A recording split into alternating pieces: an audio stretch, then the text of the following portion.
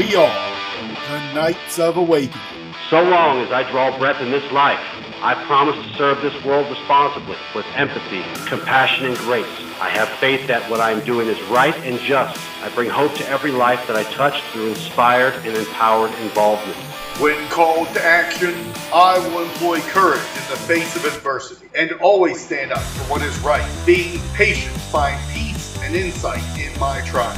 I will keep in mind that justice can bring terrible consequences for all involved, and that I also must employ mercy when I can. I will be generous to my brothers, sisters, and strangers, for they are my family. I strive to always be noble and respectful in all of my interactions in the world.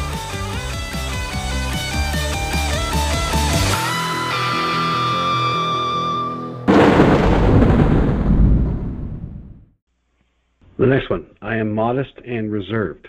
Being an example is more powerful than telling stories. What number was that one, Justin? I have stopped numbering them. The modest one is the hard one, because, and this is going to sound funny, when you are doing good things, you have to have created a self-image of a good person, an ideal person. On exercise, a friend of mine who's also been a mentor at different points to me in my life said, find the ideal fictional character to represent who you are or who you want to be, and try to use that as an inspiration to move you forward. And that's great until it starts to work. And this is where the modesty and being reserved is necessary. Even if that caricature is modest and is reserved, it is important to recognize that if you are in a state of gusto, or if you're in a state of bravado or braggadocio, that what you are doing is attempting to get others to see you in a certain way based on the stories of who you are rather than the actions they've seen in your life. This can be a terrible thing, especially if you have done great things, because you build up the image of those great things instead of seeking other great things to do for other people. If everyone has heard the story of the time that you wrestled a water buffalo to the ground, then in some part you never have need to become stronger. You never have need to help them when they move to a new house by helping them lift things, because they already know you're strong. This is not to say that that's the only reason a person does things, but you need to recognize the internal psychology. When you go to help people, sometimes it's good to have something to prove, as funny as that's going to say. But moreover, if you're going to make the world a better place, people having seen you do it in actions can become more important than telling the stories about it. I will caveat this. I have a buddy of mine who is in one of the knightly communities, the Jedi community specifically. And without getting into a lot of details, he said he feels like people don't know about what he's done, and he feels like he never is given the respect or the credit that he deserves for all that he does. And I told him, I said, well, I know what you've done, but you and I talk on a weekly basis. I said, how does anyone else know? And he's like, well, I don't want to brag. And I said, I understand that, but you want to inspire. And he said, yeah. I said, then you're going to have to brag a little bit. There's a balance point for this. There's a difference between being modest and reserved and being self-deprecatingly so that you hide the good things you've done when they could have inspired others to do more, especially when you're in a community of fellows, a fellowship or in the knightly community. You should not be bragging to the man on the street, but maybe with your fellow knights a little bit, if it'll get them moving. That's the point of communion, and this is where you and I are kind of on the outs with others when it comes to being modest. And I mean, obviously, we're on the radio talking about great stuff that people have done, and sometimes we talk about ourselves, but we try to talk about others. But this is where we kind of disagree with others.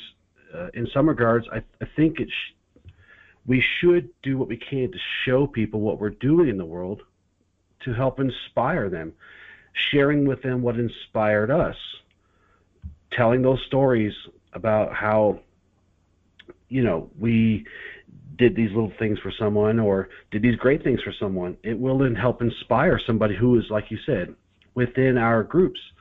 If you're listening to this show, I am assuming you have some passing interest in the Nightly Path. So I don't feel bad about telling people stories, even if they're personal stories, even if it sounds like I'm kind of bragging a little bit, because my goal is to get them, is to help inspire them, but also to inspire them to open up and talk to me too. Our mutual friend, that is something him and I have talked about when we do speak, is that, we should open up a little more and let people know what we're doing and help them be inspired. It's hard to be a role model if you're always modest and if you're always reserved. Sometimes people can't see what you're doing, so you have to tell them. Sometimes you got to brag it up a little bit. Not to the point where it becomes arrogance, of course. There's a pitfall there. If you get too full of it, too full of yourself, then, you're kind of turning people off. Ultimately, the best we can do, the best life we can live is to show other people, be an example of being a good person, be an example of somebody who's worth emulating, being an example of right action and compassion and all that good stuff. So if you live a good life and you are out there and people can see you, then you probably don't have to brag it up a little bit. Other people are going to talk about it. I tell people about Charles all the time. He tells people about me. A lot of the times we're probably embellishing a little bit because it's fun. And yeah. Well, I'll say this. I don't know anyone more modest than Justin or anyone who's more reserved. He is so modest. Shaolin monks seek him out to learn of his modesty. Speaking of Shaolin monks, this is kind of like this is just a little side off here, but that show that you told me that I should watch, The Good Place, I think that was you that told me to watch that. Yes, it was. I cannot get over the monk character. He cracks me up so bad. He is actually a walking example of this precept. How far are you into this show? We are about we're in season 2, about halfway through season 2. Okay, so you've gotten to I'm not going to spoil it for anyone. Yeah. But you've gotten to the point where I know you get the severe humor of this, the way they cast him in this. Yes. Yeah. Oh, it's great. It's so great. Okay, the next one. I am attentive and focused. I am wise and mindful. I am always prepared for a situation by being open to all possibilities. So this one is in many ways an extension of the very first one. And by first one, I mean the first one that we've read.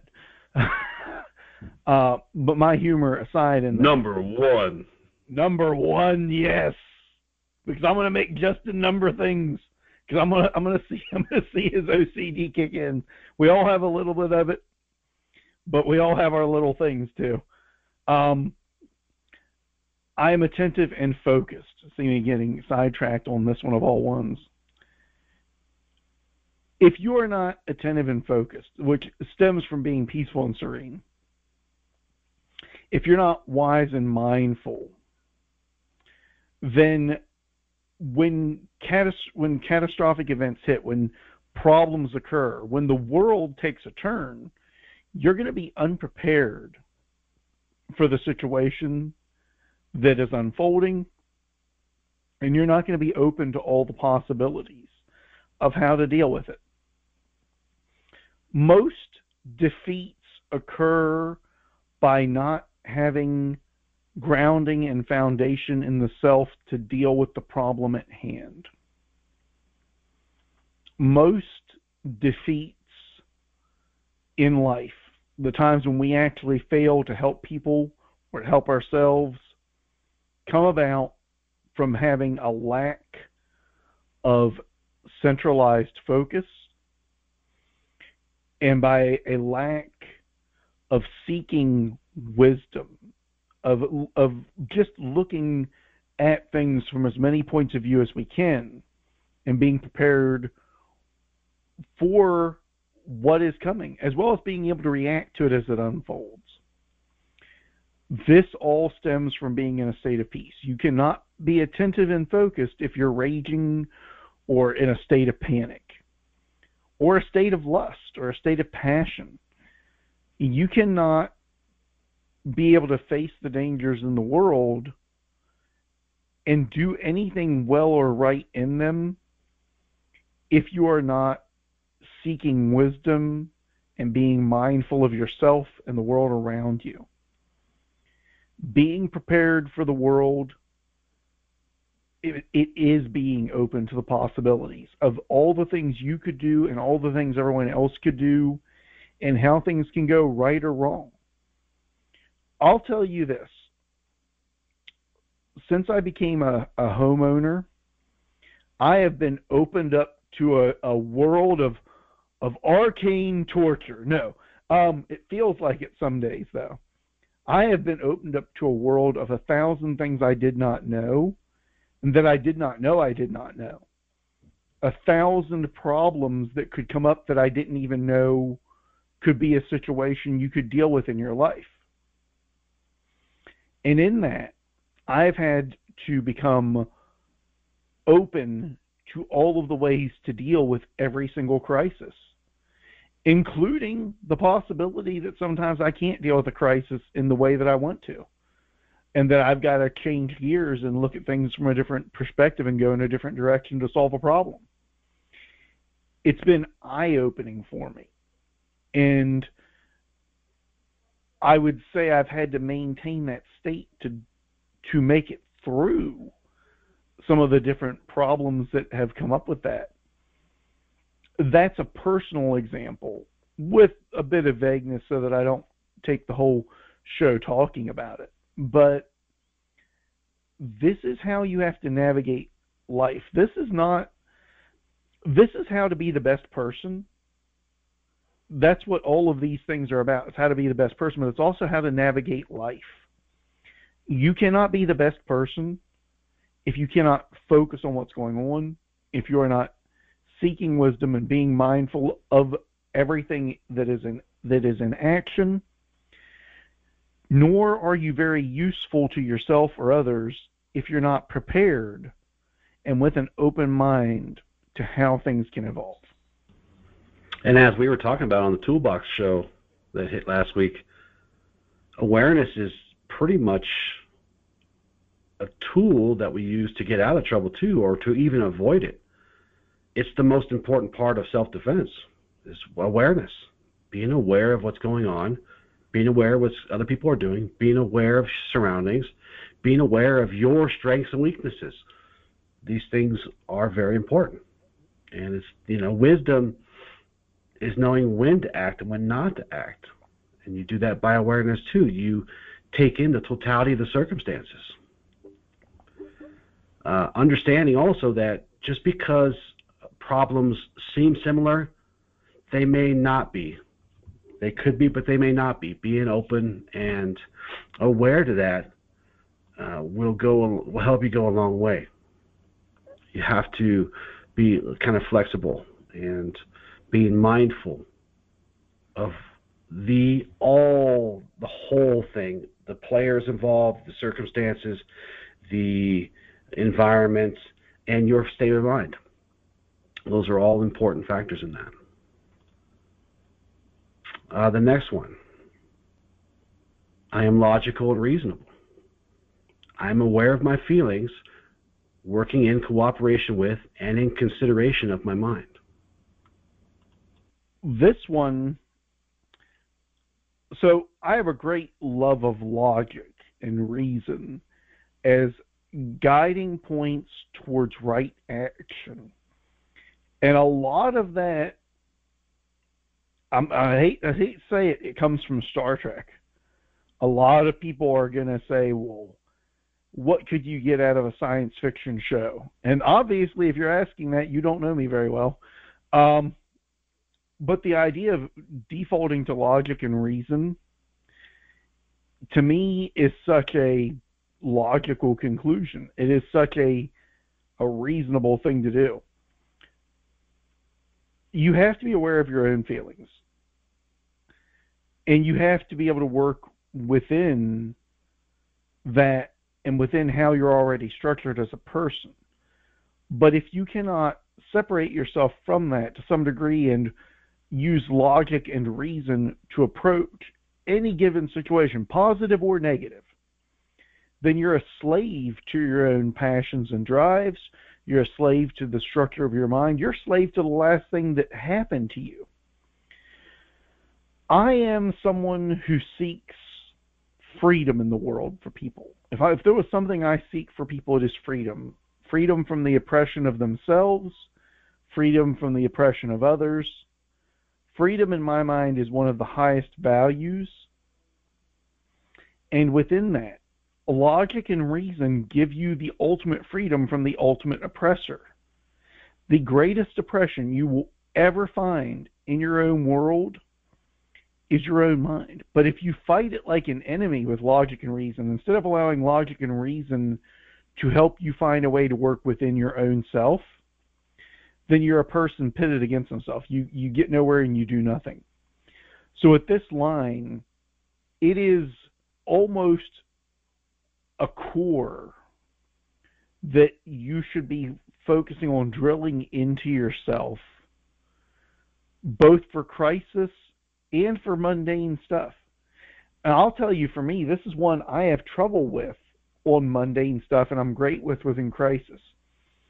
If I make up a tray of ice and one ice cube flies out onto the floor, it is the end of the world. Justin, it's the end of the world.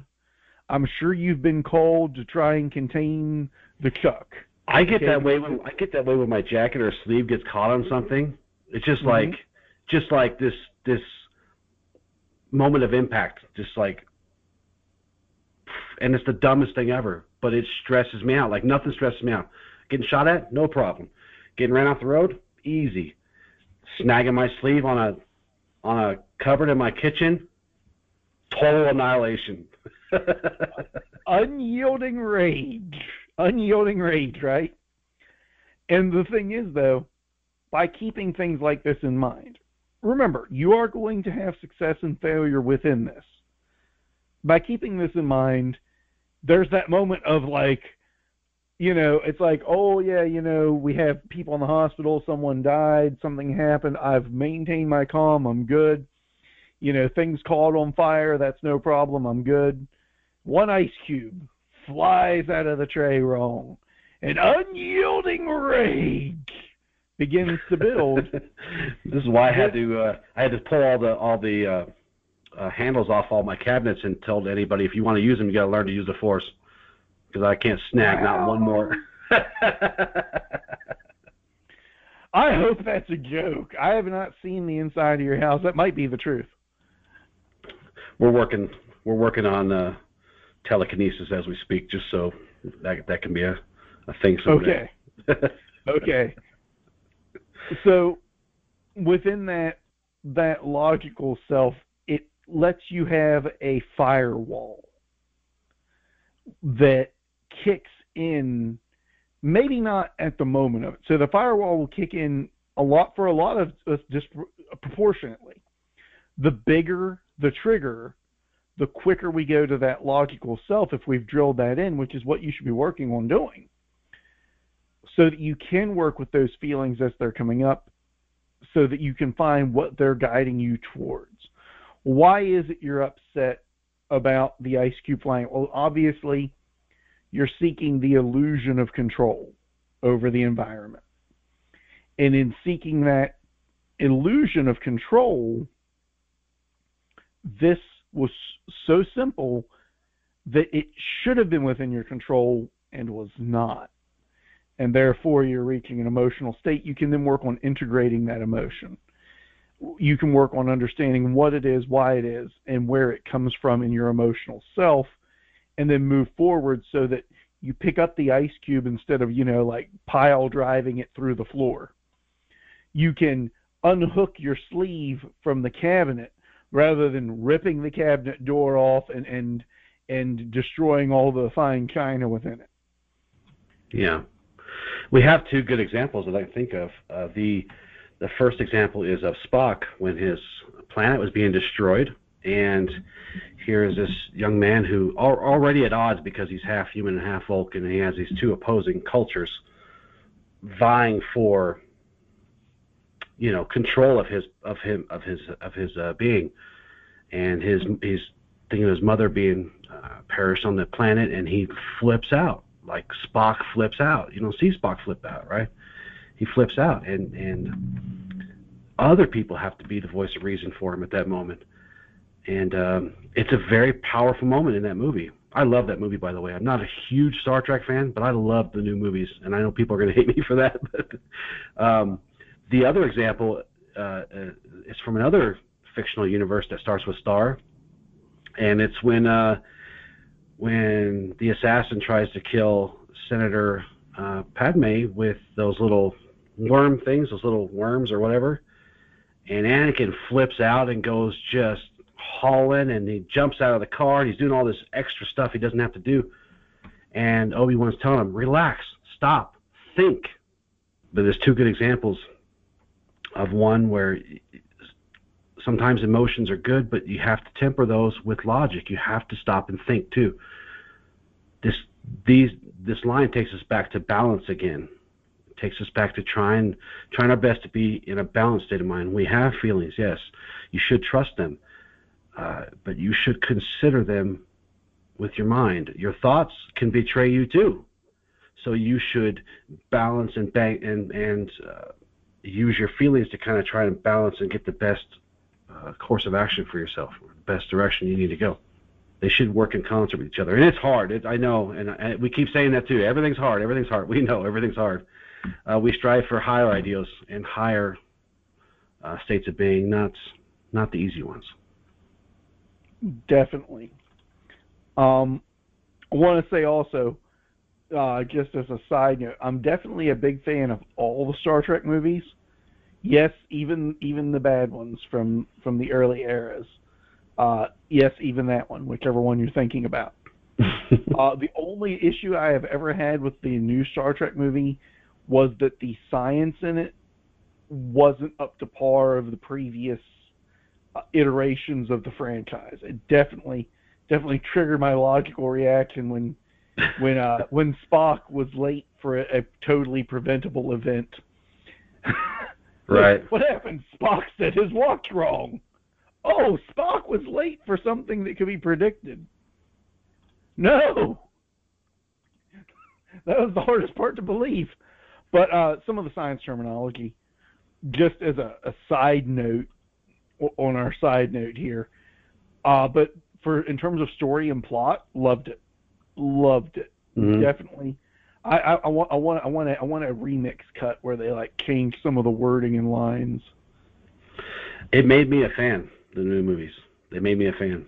I was never, and here we go. I know I'm going to get some hate for this, but I liked bits and pieces of Star Trek. I didn't really like the old stuff. I liked Jean-Luc Picard, and I liked Deep Space Nine. I liked some of that, but I didn't really. It wasn't. I don't know if it wasn't lightsabery enough for me or what. It wasn't space wizardy enough for me. But I did enjoy it. But the new movies, I really did enjoy them a lot. That's common among people that are fans of Star Trek, is that they very much got into the Next Generation and Deep Space Nine, but they couldn't get into the original, or they couldn't get into the stuff that came after as much. Mm. And part of that is because outside of the first season of The Next Generation is terrible for a lot of it. It's not all bad, but there's some real stinkers in there. There's racism, there's sexism, there's all manner of things which are products of the early 80s when it was written, but you would have expected Star Trek, of all the shows, the one that was the forerunner for inclusion and for diversity and for all of these things, you would have expected better out of the first season of The Next Generation. But after that, The Next Generation is super philosophical. It is very much driven on the idea of what does it mean to be good, what does it mean to be human, what does it mean to be right. Mm-hmm. Where do logic and reason fall in on these things? You know, logic and reason are the guiding principles of that series, to bring it back to what we're talking about. Whereas Deep Space Nine, when they enter the war era, one of the reasons I could definitely see, one of the reasons I loved that series, one of the reasons I'm sure that you were able to get into it, is that within that, now we see what happens when you take that logic and that reason, you take a people who have moved beyond their baser selves and put them into the environment of the most base self, which is war. That is the most basest place you could ever hope to be. It is the place where your worst parts come through. And it's neat to see what happens when Utopia meets Armageddon. It really shows you how much philosophy can be a guiding light, as well as how quickly people can set it down. Which, you know, back to our main topic, if you have logic and reason, you are able to much more easily integrate and determine where your limits are, where your lines are at. And then from that, you find your path and your purpose. With that, my friends and family, always remember, awaken the night within.